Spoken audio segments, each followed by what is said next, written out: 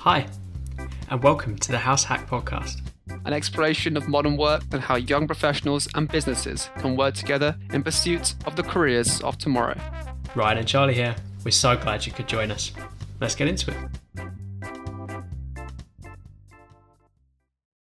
All right, hello everyone, and welcome back to the House Hack Podcast. Super excited to have you listening in today.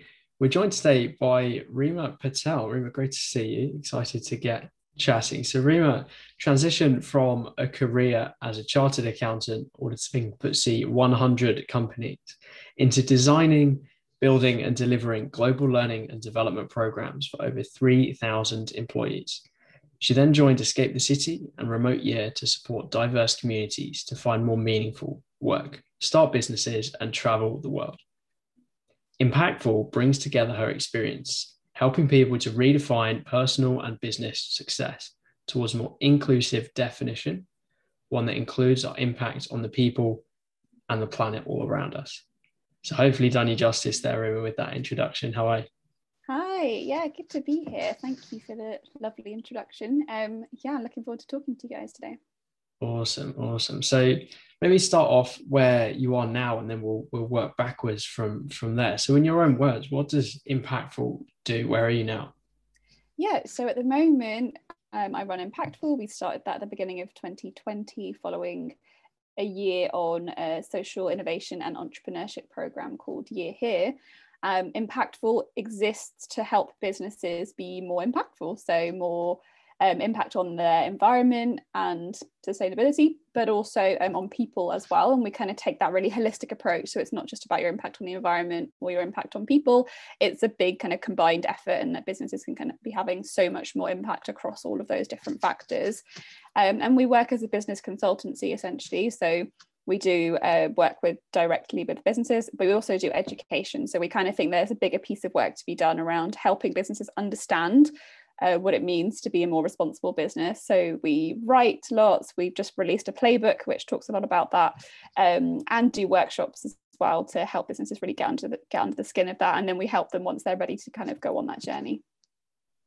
Amazing. Thank you for that summary. So it's a massive theme, isn't it? Getting more impactful. I'm sure there'll be loads of puns like that later on, but maybe to kind of leave that context for the time being and go back to the beginning or certainly a key part of your journey. So let's talk about your 4.5 years at PwC. What kind of role did that have in shaping where you are today? Yeah, so PwC was really formative for me, I would say. I actually stumbled into the role very haphazardly. I went to a grad fair at university. I opened the Times top 100 graduate employers, and PwC was top of that list, and just applied thinking It must be good. So if this book's telling me to. And I was really lucky to get an internship and then a job offer there. I think what I learned a lot from working in that world was just about what it means to be in the working world, I suppose, and professionalism and business. Met lots of incredible, very, very smart people. And I also saw and felt what it feels like to have kind of financial security and the benefits of working for a global, large organization like that. You kind of earn very well, you kind of have lots of perks and benefits, life is really, really comfortable, and you kind of get to think about yourself in that sort of stable kind of way. I think what I learned very quickly though was that in an organization like that, there is kind of a mold to fit. There's a person that you're kind of aspiring to be to get ahead, and I kind of quickly realized that I probably didn't fit the mold quite exactly.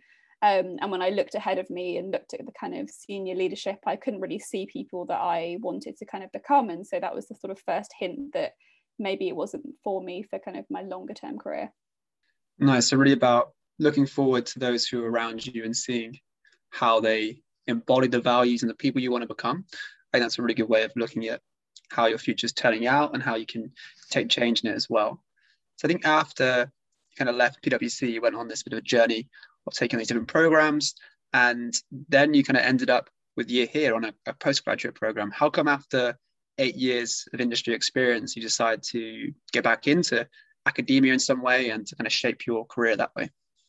Yeah, so after PwC, I kind of bounced around a lot of different startups doing some really exciting, interesting work. But when I came to the end of the role at Remote Year, I kind of knew that I really wanted to do something that very consciously had a positive impact. And I don't think that had been a major part of my role at any of the organizations I had worked for previously. So then I sort of got that sense that actually I really need to learn about this if I'm going to do it properly. If I really want to have an impact, I want to know what that looks like kind of really clearly. And I'd done loads of different things since kind of leaving PwC and even at PwC, but I didn't feel like I had a really strong idea of what my skill set was, because I hadn't just done one thing for 8 years. I'd done lots of different things. And I also came out of remote year feeling like I really wasn't ready to jump into a new job. So it felt like I was looking for something to do in the interim to sort of redirect my career towards positive impact. And then I started looking for learning programs, so ways to really kind of deepen my knowledge and skill sets around what it means to make social and environmental change. And Year Here happened to kind of stumble across my path, and it really ticked those boxes to help like really practical learning and a whole year of immersive understanding of what it means to make change. And it was exactly what I needed. Awesome. From my understanding, part of their program is for you to start your own business as well. And was that kind of the cherry on top for why you decided to sign up, or was that really the core essence of what you wanted to get out of it? Was it the end goal to have your business or to learn more about social impact through Year Here? Yeah, so when I started the program, I was actually very open-minded as to what the end result might look like. But when I was looking for programs, I kind of saw a few other options, and they were very much more about getting a career in the social impact space. And I definitely wasn't drawn to those for some reason. I wanted the opportunity to potentially start my own project, to learn about all these different problems and actually think, what do I want to do to contribute to those solutions? And so I wasn't 100% set on that, but I kind of was open to the idea of it. And what was really great about the program was that I found my co-founders. We found an idea that we were all really passionate about and wanted to work on. And so far, nothing has really stopped us from kind of creating that idea and that business. I also think that I really wanted some control over my days and weeks. So the idea of running your own thing really lent itself to that. So I was kind of open to that idea and ready to take it if the opportunity came up. And luckily for me, I've kind of found the idea and the people to work with to make that happen. Awesome. So you kind of built this team, you got these really cool people together, and you're doing something you're kind of more passionate about in a socially impactful space. Mm-hmm. Would you say that through that you've found purpose in your work now and found how to be both impactful in the work you do, but also in the daily life you live as well? Yeah, I think I'm really lucky because obviously purpose is sort of baked into the mission at a very meta level with Impactful, right? So we help businesses have more purpose and meaning and impact. And so naturally, just by through what we do, I can kind of see how I'm contributing to kind of bigger picture. And I get to start each week with the overarching question of, what can we do to support businesses to think differently about success? How do we make it really easy and exciting to build businesses that are good for the world? And there's so many different elements to that question, which keeps me really challenged and motivated every day, and kind of talking to my kind of partners or to my co-founders or to the businesses that we work with. It's such a fun, exciting kind of question to constantly be thinking about and working towards. And I think the other kind of contextual parts of my purpose for me is that I get to work with great people, which is one of the main things that make me feel like I'm doing something that I want to be doing. Working with really smart, intelligent, purpose-driven people. And then also the work that I do enables me to live the life that I want. So as much as the business and the work that I do is really important, I actually really love that it allows me to look after my health, build on my relationships, live a really comfortable life that's like not super stressful. And that's a really big part of my purpose, right? Is to kind of live a life of meaning outside of work or kind of around work as well. Yeah, kind of seeing work as that vehicle to beyond work almost, and seeing everything around that and how it is just a piece to your personal puzzle.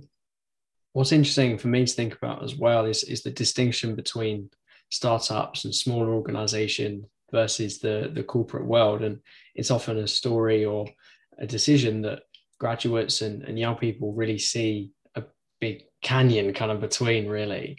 So when, based on your experience, you might speak to young people who know our listeners are one of them, but through your work as well, what might you advise them to think about when they're thinking, oh, maybe I should try corporate, maybe I should try startups? How should they approach that? Yeah, there's a huge difference. So I would say the corporate world is amazing for stability and security. You kind of get into a corporate and it's kind of, you can see that path ahead of you, and there's lots and lots of opportunities for learning and development, and there's a lot of people around you ahead of you that have been there for, 5, 10, 15 years that you can kind of observe and learn from, and it's quite established, right? So you can kind of imagine what this organization does, and there's a very kind of set structure to the way things run. But then I guess it depends on your personality and what you enjoy, because the opposite of that is far more dynamic. Startups are changing on the instant. Every kind of couple of weeks everything sort of changes and evolves and grows, and the pace of change is super, super fast. And that might be the thing that you're looking for in your work. You want to kind of learn quickly, be kind of in the weeds a little bit more. I also found that, within big corporates, there's just so many more learning opportunities that are kind of more structured and formal. So I completed an accounting qualification at PwC, and there was also a shit ton of kind of personal development sort of opportunities too. Whereas I think in startups, everyone around you is very much kind of new to what you're doing and what you're trying to build. So you're all kind of like figuring it out together, which can be really fun and exciting to work on that problem. But sometimes I think that's kind of speaks to why I did year here, is I was looking for that more structured learning thing where you can say, I actually now know how to do this, rather than having to like Google and kind of take online courses and do things in a slightly more kind of patched together way. So there's definitely an advantage, I think, to having a kind of more structured approach to how your career is developing. I do also think, though, in startups you just meet more interesting people and more kind of diverse set of people. I think that world, the entrepreneurial world, new business world, everyone's swapping stories, and there's like a real culture of sharing and talking about what you're doing. Whereas corporates feel a bit more like a black box. So you kind of don't get that culture of collaboration and learning from one another. So it just very much depends on the preference of the individual and what they're looking for. There's benefits to both sides, I think. And maybe actually a mix, kind of like what I did, was pretty cool. Pretty cool. Yeah, no, definitely. And I think it's also probably links to that misconception that when you get to a graduate level, or you get to that career defining point, or whatever that is, you have to stick with that thing forever, or you have to stick with that thing for a number of years, and then. But actually the reality is so often, as in your case, that you can change, you can shift, you can find new purpose and find new ways of working. And I think one of the things that I'm interested to hear about from your journey is the early adoption, if you like, of remote working. Obviously, it's something that everyone now has to interact with, understand, maybe does themselves after COVID of the last 12, 13 months. But actually with remote year, it's something that you've had that exposure to earlier on in your career. Can you say that it was something that you always knew might explode? Obviously, the pandemic is something that we never saw coming. But what was your perspective from remote year? Yeah, so remote year was fascinating. I joined the company back kind of mid 2017, so quite a few years before the pandemic hit. But even then, I've kind of felt like I was looking into the future. I really opened my eyes to the kinds of jobs that could be done remotely, and realizing that actually, with the right kind of tweaks and changes, every job has a potential to kind of become remote, particularly the ones that are around kind of knowledge sharing and anything that's online based. There's obviously a range of jobs kind of in the physical world that are more challenging, but the number of jobs that are actually possible to do in a remote way was just kind of mind-boggling. Everything from matchmaking to software development to customer service, and it showed me that actually anybody can kind of exist in this way and like work in a different kind of way. And obviously for us it was quite extreme because we were traveling, but even just working from home, and that really hadn't shifted I don't think in the UK yet. So I could kind of see the future and think, oh wow, okay, we are going to have a lot of changes on our hands. And I thought it would be more gradual, but obviously the pandemic hit and it sped up the kind of pace of change probably by about 10 years, which was kind of exciting. I do think that there was a lot of potential positives and negatives of the way that we did things. Obviously we were traveling the world, so I think that kind of touches on the impact of, say, tourists going around the world and like the impact that has on the environment and flying a lot and the local communities as well. But I think it's here to stay, both working from home and potentially even traveling and working at the same time. So I hope we can do it in a kind of sustainable and socially impactful way. Yeah, no, definitely. So to backtrack slightly, maybe what the detail of the program is something to think about as well. So it's kind of a program or a scheme where you travel around to different countries and stay there for maybe a few weeks at a time in each one, working remotely, trying to cultivate some of these new roles. Is that kind of the vibe? Yeah, exactly. So Remote Year is essentially just a platform. It's a company that curates an experience. So for example, I was the program leader for a 12-month program where we spent a month in 12 different cities across 4 continents. And Remote Year essentially arranges all the travel, the accommodation, the tech, the really cool local traditional activities and fun cultural experiences. And all you do as a customer of Remote Year is pay your fees, and then you get to travel and you come with your own remote job. So something that you're already kind of set up and established to do, that can be done kind of as you travel. And that experience is kind of crazy. It's insane to kind of travel to a new place every single month and meet all these new people in a group and travel in that sort of community as well. Yes, it sounds like a super intense experience, but I think as you mentioned, it's one of those things that you have to always consider the other side of it. You know, it can be fun, but it can also be super draining. It can be, the kind of whirlwind experience, but on the same time, maybe it isn't the most sustainable thing or whatever. There's always another side, I think. And interesting to think about that from your perspective of actually, maybe it's the way for some people, but maybe not necessarily for everyone, or maybe, you should move on, stay in a place for longer, or kind of what were your kind of main takeaways from the whole experience? I think probably halfway through, I just craved some, like, a base. I craved being in one place for a long time and knowing the local environment, having friends in the same place, and actually like not living out of a suitcase every single month. And having like your home comfort, so you don't realize what you miss kind of living out of an Airbnb or a kind of, a sort of, what's the word, a made up apartment that isn't your own, and you don't get to settle in that place. So I would love to kind of stay longer in each place once you get a bit comfortable, kind of create a bit of a life around yourself. I missed home a lot, actually, and I think it's really fun to be a nomad, and it really gives you like an absolute whirlwind experience of different places. But I would probably travel a lot slower if I could in the future, and I would probably want to set up a base. Yeah, I think having friends and family or kind of routines where you live is so important just for your own mental health and well-being. Awesome. So it really sounds like you've had quite a diverse number of experiences across both corporate, startup, but also on these different programs that have taught you a lot about the world around you. You can really see how that's kind of formed into Impactful today and your kind of vision for the world. Kind of bringing that together then, how would you define a socially impactful business? Are all businesses impactful? Can they be? Or are some more impactful than others? And by which measure can we really attain the difference between them as well?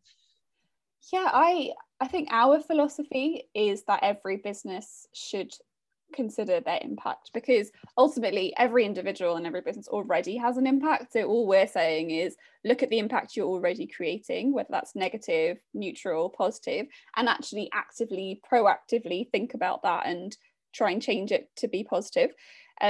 Whether or not we like it, we already are doing things that are kind of like changing people's lives or impacting the environment. So this is about taking responsibility for the things that you're already doing and starting to kind of shift them and take that accountability and say, okay, actually we do use non-renewable energy sources, for example. So can we switch that and make that kind of a more sustainable choice, both for ourselves in the present, but also for future generations? And I think the mindset is shifting. I think we used to have a very old school way of running businesses before, but I think a lot of people and a lot of organizations are kind of realizing that they have a kind of wider responsibility to society and to our planet. And hopefully there's kind of a real set shift in how we're going to be doing things in the future. Nice, awesome. I think there's perhaps 2 different types of businesses that I'm kind of seeing that are coming out of the modern day. One's a business that bakes in social impact from day one, and they make it as part of their business model. So it's almost how they operate is by having social impact.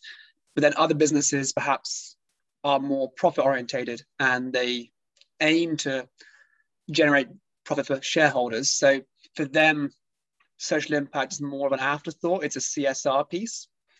So with the second business in mind, with the ones which are perhaps bigger corporates that do want to make a difference, want to have impact, how can they prioritize the social side of what they do when there's no direct measure to the bottom line? So I think, and this is a really interesting point that we kind of are always trying to talk about, is that I think we need to actually completely rethink that narrative. I think 100% it does impact your bottom line. It's actually all about future-proofing your organization. So how is your organization going to be relevant in 1, 2, 5, 10 years time if it doesn't seriously consider the impact it has on the environment? And also things like, you know, how you treat people is very pragmatic to the business, how you treat your customers, how you treat your suppliers, how you treat your staff, right? If you want to be hiring the like Gen Z that are kind of coming out of university right now, they are super impact focused and sustainability kind of conscious.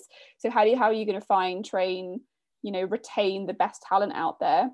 You kind of need to be showing these credentials, otherwise you're going to be kind of left behind, I think.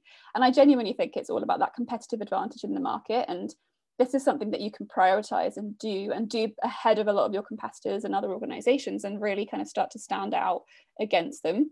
And I think if you think about it in commercial terms, the question really to ask yourself is that, can you afford not to do these things?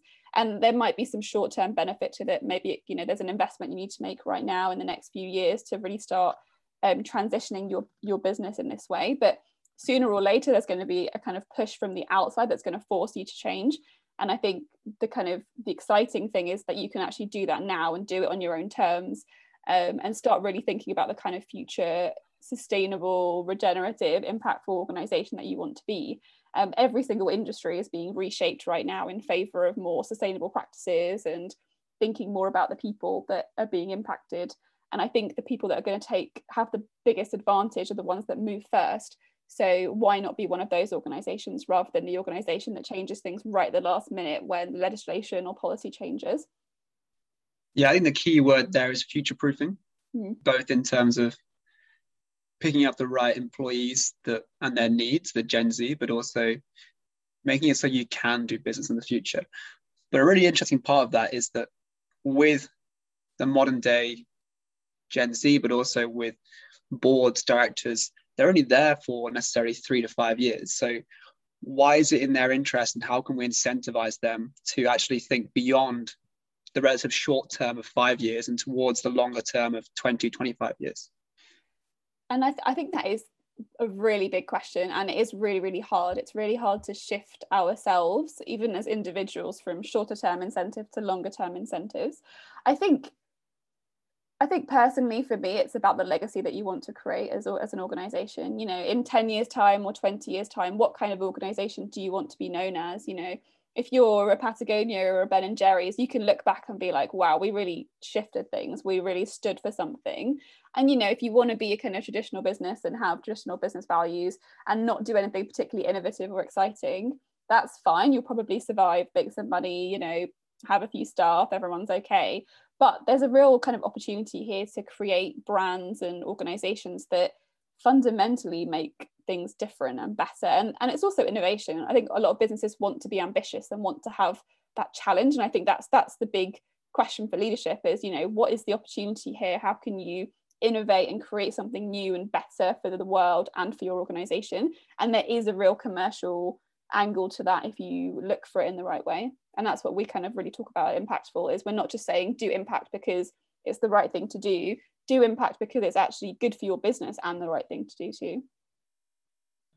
Yeah, 100%. So I think something that I want to bring or think about is how we measure or register different types of capital within a business. So the kind of traditional view is obviously financial capital. That's the main leverage that a business can have and can deploy in order to generate more revenue, to pay their staff, etc. But actually, within corporate social responsibility, within this movement of sustainability, all of these different things that we're kind of bundling together as impact, what are you seeing on a ground level of how we can measure things like social capital? Because these are quite new concepts really to leadership. It's really new to businesses, but actually it's not new to kind of the world of impact and sustainability. So there are actually absolutely loads of frameworks and standards and ways of measuring impact that are really robust and are really kind of almost, if you think about the financial reporting standards that we have for businesses, there are equally robust ones around environmental impact and social impact. So it's just about adoption and kind of it being more widely spread, and also for people within businesses to learn and to be trained how to use them. In fact, that's kind of like what we try to do, is actually say these things already exist out there. We're not trying to reinvent the wheel and create a new way of impact measurement. Let's actually all start to use the same language and the same measurement frameworks, because that way we can start to compare and contrast and sort of use the same baselines for organizations to say, like, who's doing okay, where can we improve, what kind of areas have the most impact. It's kind of like how we start to compare financial reports, because we have the same data for organizations, we can kind of do that. And I think we do have those tools and resources for impact. It's just that most businesses have never had to use them, and we're starting to see the big corporates, the kind of FTSE 250, start integrating some of that kind of reporting and measurement into their work. But it's really hard for, I think, the smaller organizations to find the resource and the training and the development to do that, which is part of what Impactful is here to do, is to kind of introduce businesses to what these things mean and how they're actually really valuable to start gathering that information and making changes based on that data. So kind of data-driven approach, thinking about using common language, common vocabulary around all of these things. And as you mentioned, the kind of size of business seems to be a big factor as well in this rate or this phase of adoption, whereby a bigger business has a kind of higher likelihood that they will adopt some of these frameworks, some of these measurements earlier than smaller businesses, because they have the resource. So within that, then, how can we persuade or bring senior leadership from those bigger organizations who need to be the ones paving the way, those kind of first movers, those early adopters? How can we bring them with us almost? How can we kind of make them converted before preaching to them as the converted, if you like, kind of getting them to see that light, that actually all of these frameworks, the impact, doing all of these different things is a commercial decision. It is good for the business, 10-year outlook. Like, how can we start to really bring them with us on a level? Because I think if I've learned anything so far, kind of nothing happens in big organizations without senior leadership. So how can we engage those senior leaders within the impact space? Yes, big question. And I think there's a lot of resistance to change, right? Within the older generation, the people that have been running these businesses successfully for a really long time. Why change when what you're doing isn't broken in some senses?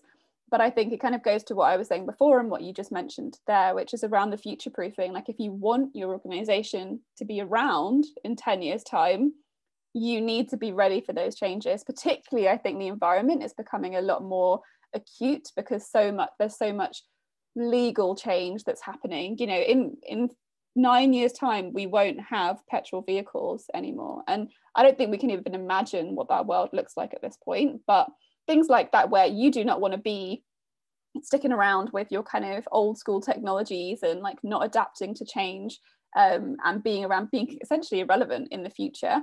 I think it's about that, convincing them of that business case, but also maybe it's about incentives. Like, what is their incentive to change? What do they care about? What motivates them? What excites them as an individual or as a kind of business leader? And I think the legacy point is really important. I think the commercial points are really important. I think just a lot of I don't think a lot of leaders are kind of awful people. They just want a reasonable argument. They want a logical way of thinking about it, and they probably also want a plan. They want a strategy. They don't just want to be told that there's a problem. They want to be shown that there are some really practical solutions. So how can you make it easy for them to see, okay, if we reduce our environmental emissions, it can actually save us money, and this is the impact it has on the environment. Like, there's almost a kind of win-win there. So how can you show them the plan and make it really tangible and make it so that there's not really any reason to say no? It's a kind of win-win for everyone. Nice. Yeah, I think that's definitely a great approach. And an idea just came to my mind, so I kind of throw it out there. Or if you're all singing from the same hymn sheet, they're all using the same measures, and you can directly compare across different organizations. is there not a way you can create a leaderboard or different standards of organizations like a bronze, silver, gold, through which they can be incentivized by social impact? Would that be something that you've seen through your work to be possible, and something that could actually create that external incentive purely about the social impact rather than about the impact there within on the bottom line? Totally. I think a lot of the measurement frameworks and accreditations that exist out there start to sort of do this. So you probably have heard a lot about the B Corp movement. And I think once an organization becomes a B Corp, they're suddenly part of this sort of elite impact community, right? If you've got that on your website, we've heard a lot of stories from businesses who say that, oh, when they're looking for suppliers, they prioritize B Corps because it's essentially a shorthand for this is a good organization. You don't have to do the due diligence of checking their social, environmental credentials. You can say, okay, well, they've been through this process, they've been benchmarked against other organizations, and they come out really highly, and they've been allowed to become a B Corp. And I think there's a lot of other frameworks and measurements that kind of do the same thing, which basically shortcut you to saying this is a good business. And if you as an organization who is procuring services, for example, and you're looking for, I just want an organization that I know is ethical and I know is sustainable, if you've got some of these checkboxes ticked, if you're a B Corp, if you're kind of, benchmarked or have reporting standards by the SASB or one of these other frameworks, you can kind of start to see that, okay, this company takes their stuff seriously, we trust them, we can see the transparency of what they're doing to make their business better, and we're going to go with them because of the work they've already done. And so I think, yeah, you're right. Like, the more we can showcase which businesses are doing this well, the easier it will be to sort of get to a tipping point where every business is sort of incentivized to do it because everyone else is doing it around them. I think that's a really powerful point, that is, of being able to choose a business not purely based upon them being the cheapest option or not being the best option. Like, the best definition is changing, and by adding in that B Corp definition, that B Corp label, that's almost contributing to the best factor being something more than it previously was. So perhaps previously it might not have been the cheapest option, but it could have been the best quality times by the lowest price. But now it's thinking best quality times by lowest price times by social impact as well. And that's actually impacting decision making for those who are finding clients or working with suppliers as well, which is really, really powerful. I think proving that through data and showing that and reporting that back would be awesome in terms of convincing people that it needs to be done as well, which I think is really, really interesting. To kind of flip the script a little bit and think about those in early careers who are perhaps in these organizations that not necessarily resisting change, but aren't really driving it, or are kind of putting it as a side project rather than a central focus of their delivery.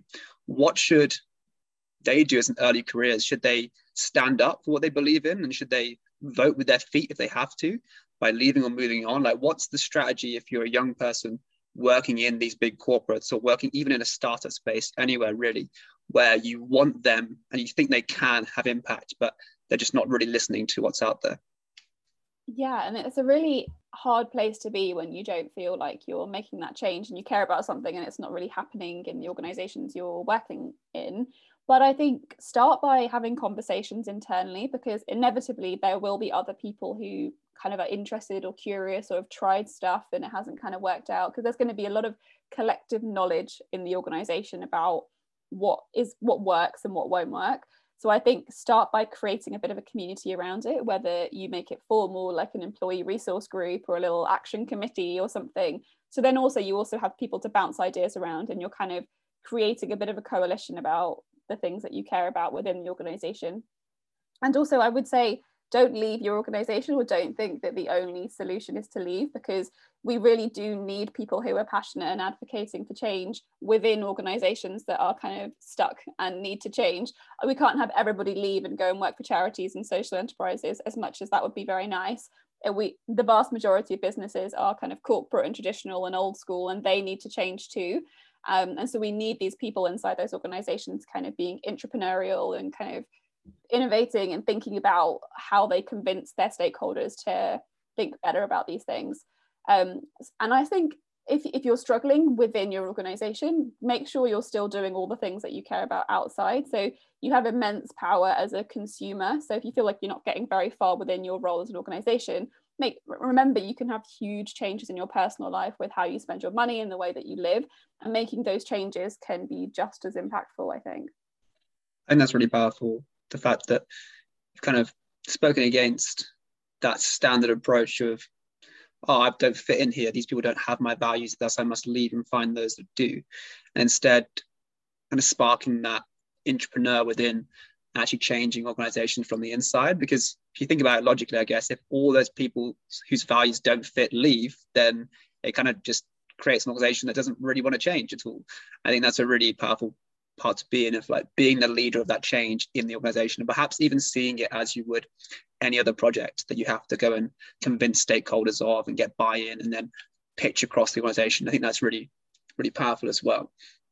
My only kind of contention to that would be, say if you're in a corporate which is valuing delivery results shortest time possible, and then you go and spend a lot more time on this work on top of it when you're expected to spend that time on the business, on the corporate, how can you justify that to the management and create that change by being that entrepreneur when they might judge you negatively for spending time on something they don't think is valuable? Yeah, and I think every individual situation might be different, and I certainly found that at PwC, where I got to a point where I felt like I had done as much as I could internally, and I was too much of a small fish in a big pond, and I just couldn't see the impact. And I felt like either I'm going to commit to a 20-year career here, or I'm going to leave and find a way to have more immediate impact, and kind of see the outcomes of my work. And so I think sometimes the decision is right to really consider and challenge yourself to say, like, am I in a place where I can do my best work and can actually have the sort of change? Can you see the path to any sort of change or kind of movement within the organization? And sometimes you do make that decision to kind of jump ship in some way. But then I think there's a real opportunity to stay connected to those organizations. So I'm still connected to PwC, and actually some of the relationships that I've maintained since then have actually been really useful now as impactful, and reconnecting with those organizations. And you never know when they might change or when their kind of heads might be turned towards some of this stuff. And if you keep those like really positive relationships, that partnership could exist and help you in 3 or 4 years time down the line. So I think just being really clear about what you're passionate about and not throwing the entire organization out when you feel like it's not working for you, but also just making the right decision for you at any given time is what has to happen. Like if you're being drained and worked really, really hard, you're probably not going to be feeling your best. And actually, if you need to bounce because of that, then so be it. Yeah, definitely. And I think there's a couple of things to talk about for me. So do you think that there's a confusion, maybe definitionally, between social impact on the side of a business or from the position of leadership and kind of charity work, right? And just doing things for free and kind of like the definitional side of things. How do we differentiate between social impact and charity, and kind of the role of business in achieving some of these outcomes when we talk about impact?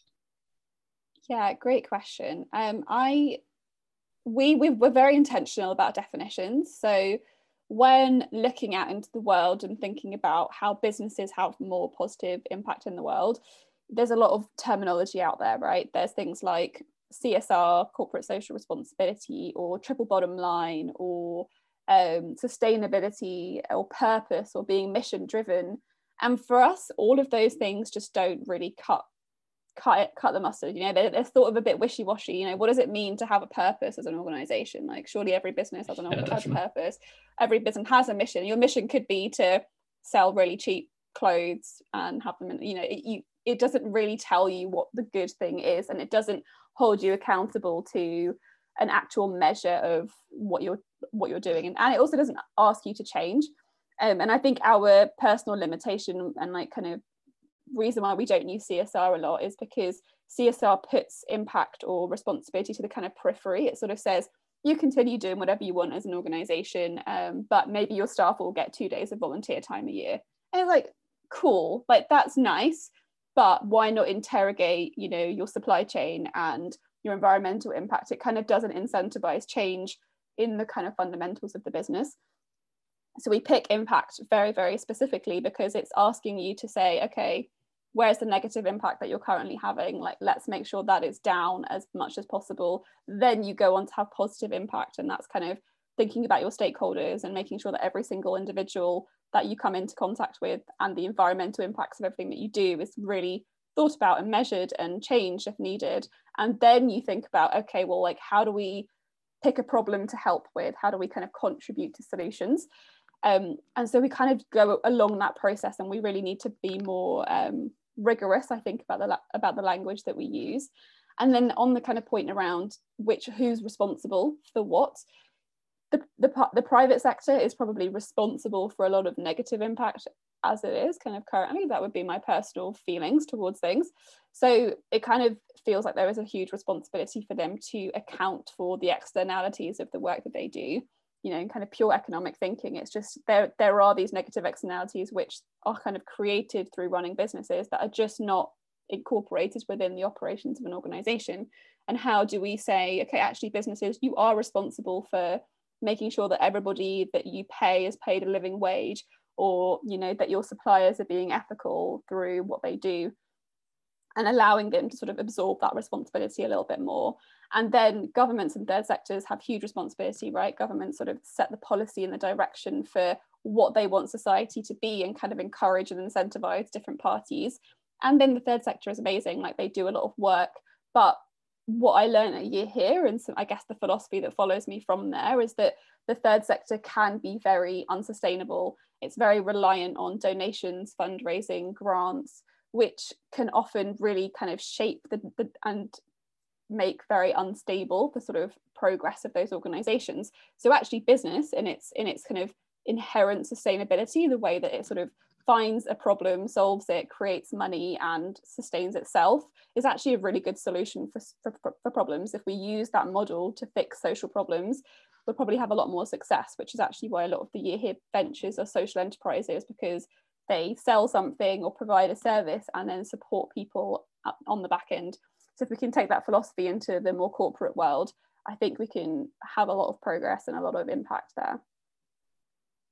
Yeah, totally. And I think that is the kind of nail on the head of where HouseHack's trying to go in terms of being socially impactful from the beginning. And I think really what I sense from everything that you say, and hopefully back myself as well, is actually it's about how we structure business models into the future and how we integrate impact within them, rather than maybe in the traditional CSR way, sort of sideline them or you know, create enough profit in order to X philanthropic initiative, X CSR initiative. Is kind of, you know, we've almost skipped that phase and gone straight to, okay, we need to create as integrated a model as possible that benefits all stakeholders and actually maximizes that value, which is kind of a callback to what I mentioned earlier on that social capital point of actually it's not just about financial value. Financial value is at the core of business model, of course it is, but it's actually about how can we measure value beyond that and acknowledge that as a measurement, and then through that all stakeholders benefit, and actually some of those externalities that we're talking about will reduce or will cease to exist over time. Kind of point that I'd continue to think about how we can hammer home is, well, what's the practicalities behind that then? You know, so it's all well and good thinking about business models and externalities and some of that, but actually maybe in this initial phase, as we think about the commercialization of social impact, it's about making a business case, and it's about saying, well, what is in it for me? Why is it worthwhile? And so would you say that that's the place to start for everyone right now when they're thinking about assessing their impact, starting from zero, whether they know that they have X amount of positive impact? Is it about trying to assess the business cases of every initiative or every kind of element that they do? Is that where you kind of start with your clients with Impactful? Yeah, so we take a very bespoke approach with our clients because every business is different. Every organization will have different like constraints, priorities, challenges, things that they're concerned about or want to be challenging. So we often will do a bit of a diagnostic on both what their impact currently looks like. So, you know, really we do an impact measurement, say, okay, you're doing great on these things, you've got a lot of work to do in environmental stuff, or how you look after your team, or you have no real insight over your value chain, so let's kind of say that that needs work. But then we'll also do a diagnostic around their commercial needs and challenges. So like, where are the biggest pain points that you're currently facing? Is it because you're losing clients because of X, or is it because you're kind of, the growth of sales isn't quite, you know, up to scratch? And then we try to find solutions that tackle both things, because that's the best place to start, right? Where a place where you can increase impact but also solve some kind of commercial problem. And we think there are loads of things that sit as solutions in that space. So that's where we often start. So taking a bit of an impact measurement, and then also saying, what do you care most about? What are your biggest priorities as a business? And then ideating and coming up with some exciting kind of innovation to solve both those problems at the same time. And then I think really the kind of broader question that you're asking yourself as a business leader, if you want to take this stuff seriously, is look at what you already do as an organization and how can you make that thing best in class. And, you know, you're really thinking about being a better business, and that covers so many different areas, I suppose. And for us, we have like a kind of a framework that we use around that for our goals, that we call them like the impactful goals. And that takes you through sort of your mission and what that stands for and what that enables you to do. Be investing in kind of responsible leadership, so having the policies in place and the measurement and the reporting that holds you accountable to your stakeholders. Then we talk about your team and how to create a really diverse, how to create an environment where a diverse team can thrive. Then we talk about your value chain, so looking at every single thing that you interact with, all the materials, resources, people, and making sure that that's a kind of really ethical, sustainable process. Then we think about the environmental impact, and then looking at your voice and communications. And finally, this sort of more innovative goal around contributing to solutions. So what is the big challenges that you're kind of aligning yourself with as an organization? And we sort of take organizations through that process and say, what is most important to you? Where can you start? And start small, because there's no point trying to change your entire organization overnight. But if you start finding the things that you care most about and start kind of slowly making those changes, it starts to snowball, because you sort of see the impact really quickly, and then you also see the commercial benefits quickly, and then you're incentivized to do more and more of it as the two things sort of improve in tandem over time. I think from the perspective of a business owner or a leader within an organization, everything that you just said is fantastic, but it's also quite overwhelming, right? So and of course, that's exactly why Impactful exists, is to make that journey towards impact easier. But maybe from the perspective of a leader, is it the job of the leader themselves to guide their organizations, or actually is it their own employees, their own teams, their own maybe HR teams too, of actually they're not making the business case well enough internally, they're not putting the pieces together well enough for or with senior leadership? And I'm sure it's a bit of both, but yeah, is it kind of really trying to break it down and start from zero? Is that the only place to start? I don't think so. I think it can start anywhere. It could start with somebody that's really passionate, that's like a new grad who just comes in with a real burst of energy and excitement for this stuff. Or we've also seen in some of the businesses we've worked with, somebody in the leadership team suddenly just gets like a kind of itch. They've like had a conversation with another friend or another CEO, or they've seen it happen in another organization, or even, you know, for one of the organizations we've worked with, they just had kids and they were just starting to kind of question what they do with their time and how they use their sort of skills and expertise and what they want their business to be. It just kind of made them think about the bigger picture a little bit more, and they started having that sort of legacy conversation in their own head.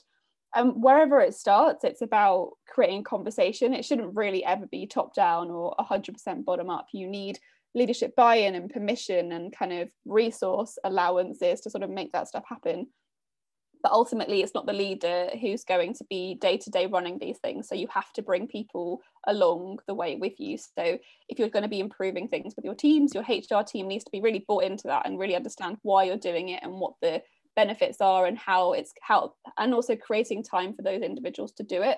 There's no point saying you've got to do your 9 to 5, and then on top of it, around the edges, we're also going to try and be a more impactful team and increase our diversity or whatever. It has to be kind of incorporated into their roles, and they have to be incentivized to do it.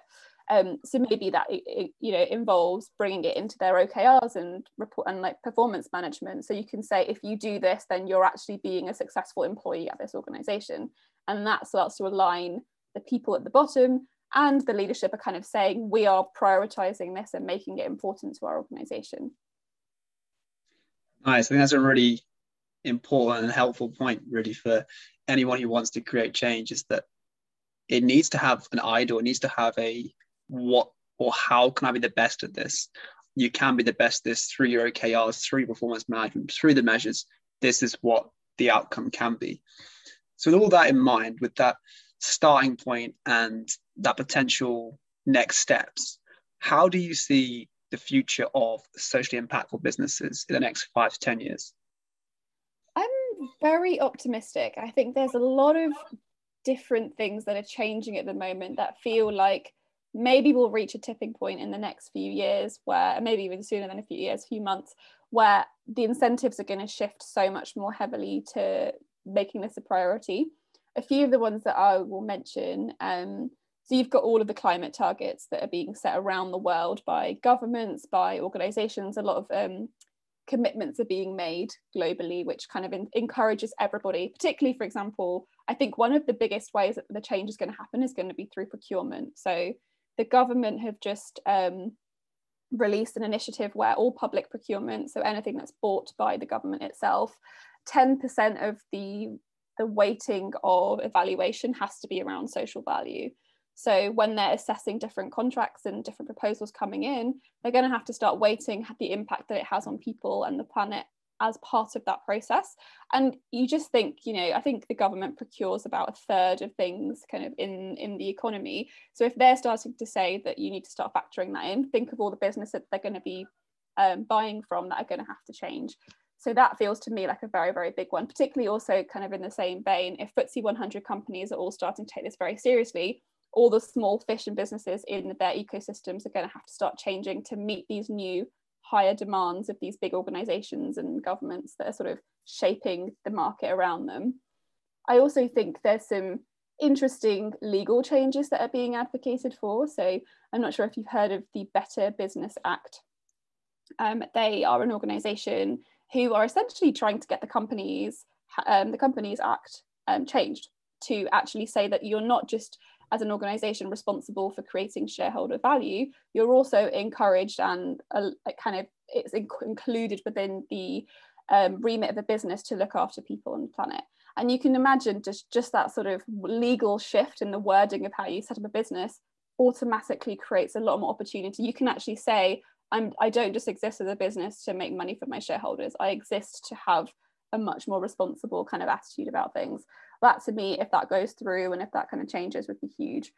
And I think the pandemic has also created a lot of opportunity where people have reconnected with their local communities. They've kind of reassessed their priorities around health and well-being. They've had a taste for flexible working.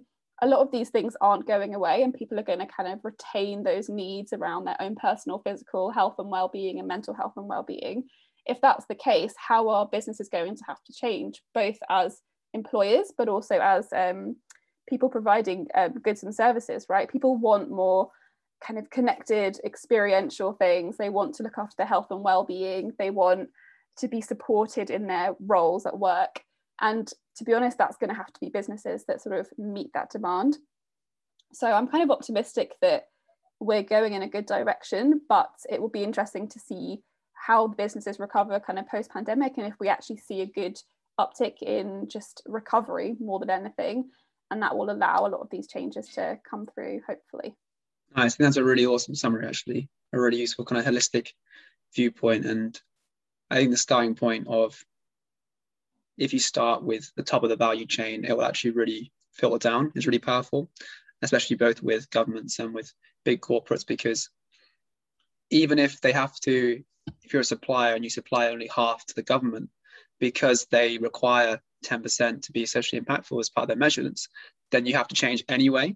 So even the other 50% that you are not serving directly as a measure, they're kind of getting the benefit anyway. So it's pretty interesting that it becomes top down, but because the bottom has to reflect it, it also goes bottom up as well, the opposite way both times as well. So that's really really insightful, really interesting as well. And I think that wider impact, that wider change in law, change in definition, although it can come with extended pressure, especially right now, having to deliver shareholder value, it's already a big deal as a business owner. But then having to think about, I have to care about the environment as well. It's like, whoa, okay, that's putting a lot of pressure on myself, a lot of pressure on whoever's running a business. So I think it's about having the leaders embrace that as well, which is really interesting, and really them being both adherent to the law, but also probably thinking beyond it of, let's not just stick within what the law says, but actually let's try and do more. It's probably really key to it as well. I don't know if Ryan, you got any other further thoughts on the future of social impact? I think the point I will bring back is the importance over the next months and years of collective vocabulary and collective measurement. I think bringing everyone towards the same standards is going to be the biggest shift. And because I think we see it across different industries, even something as simple across review websites, we all know what 5 stars means. We forget that that's a system that we all adhere to. You think of films and the different categories they're in, your PGs, your 18s, all of that, that's a system of measurement that we all agree to, and we kind of forget about it because we all use the same one. So if we can get to a point where on a business level, we all, in a similar way of how we financially report, can impact report in a similar way, then we'll see a massive leap ahead, I think, pretty quickly. So there's probably a bit of a rat race internally in terms of the industry of who's going to be those accreditations and who's going to be the organizations to take that lead on an institutional level. But I think once we get there, which, I sense will be not too far away, within 4 or 5 years, I would think, we'll get to a point where it's easier for businesses who are not just the big corporates to engage with, because it takes less resource to engage in the first place. So I think that will be the biggest shift for me that I think will have the biggest impact. I think on that point, particularly around the measurements and frameworks, I would encourage people to check out the Impact Management Project. They are essentially a non-profit that houses and creates a consortium around all the different impact measurement framework organizations that are out there. Every single one of them sort of feeds into this consortium, and they are essentially consolidating and finding those common ways of doing things. So it is coming, and I think we're seeing that change, and that just like, what's the word? The desire to have that common language come quite quickly, and so we might see it sooner than you think. Amazing. Love that. I'll link that in the description as well. But Rima, thank you so much for jumping on today. Really enjoyed our conversation.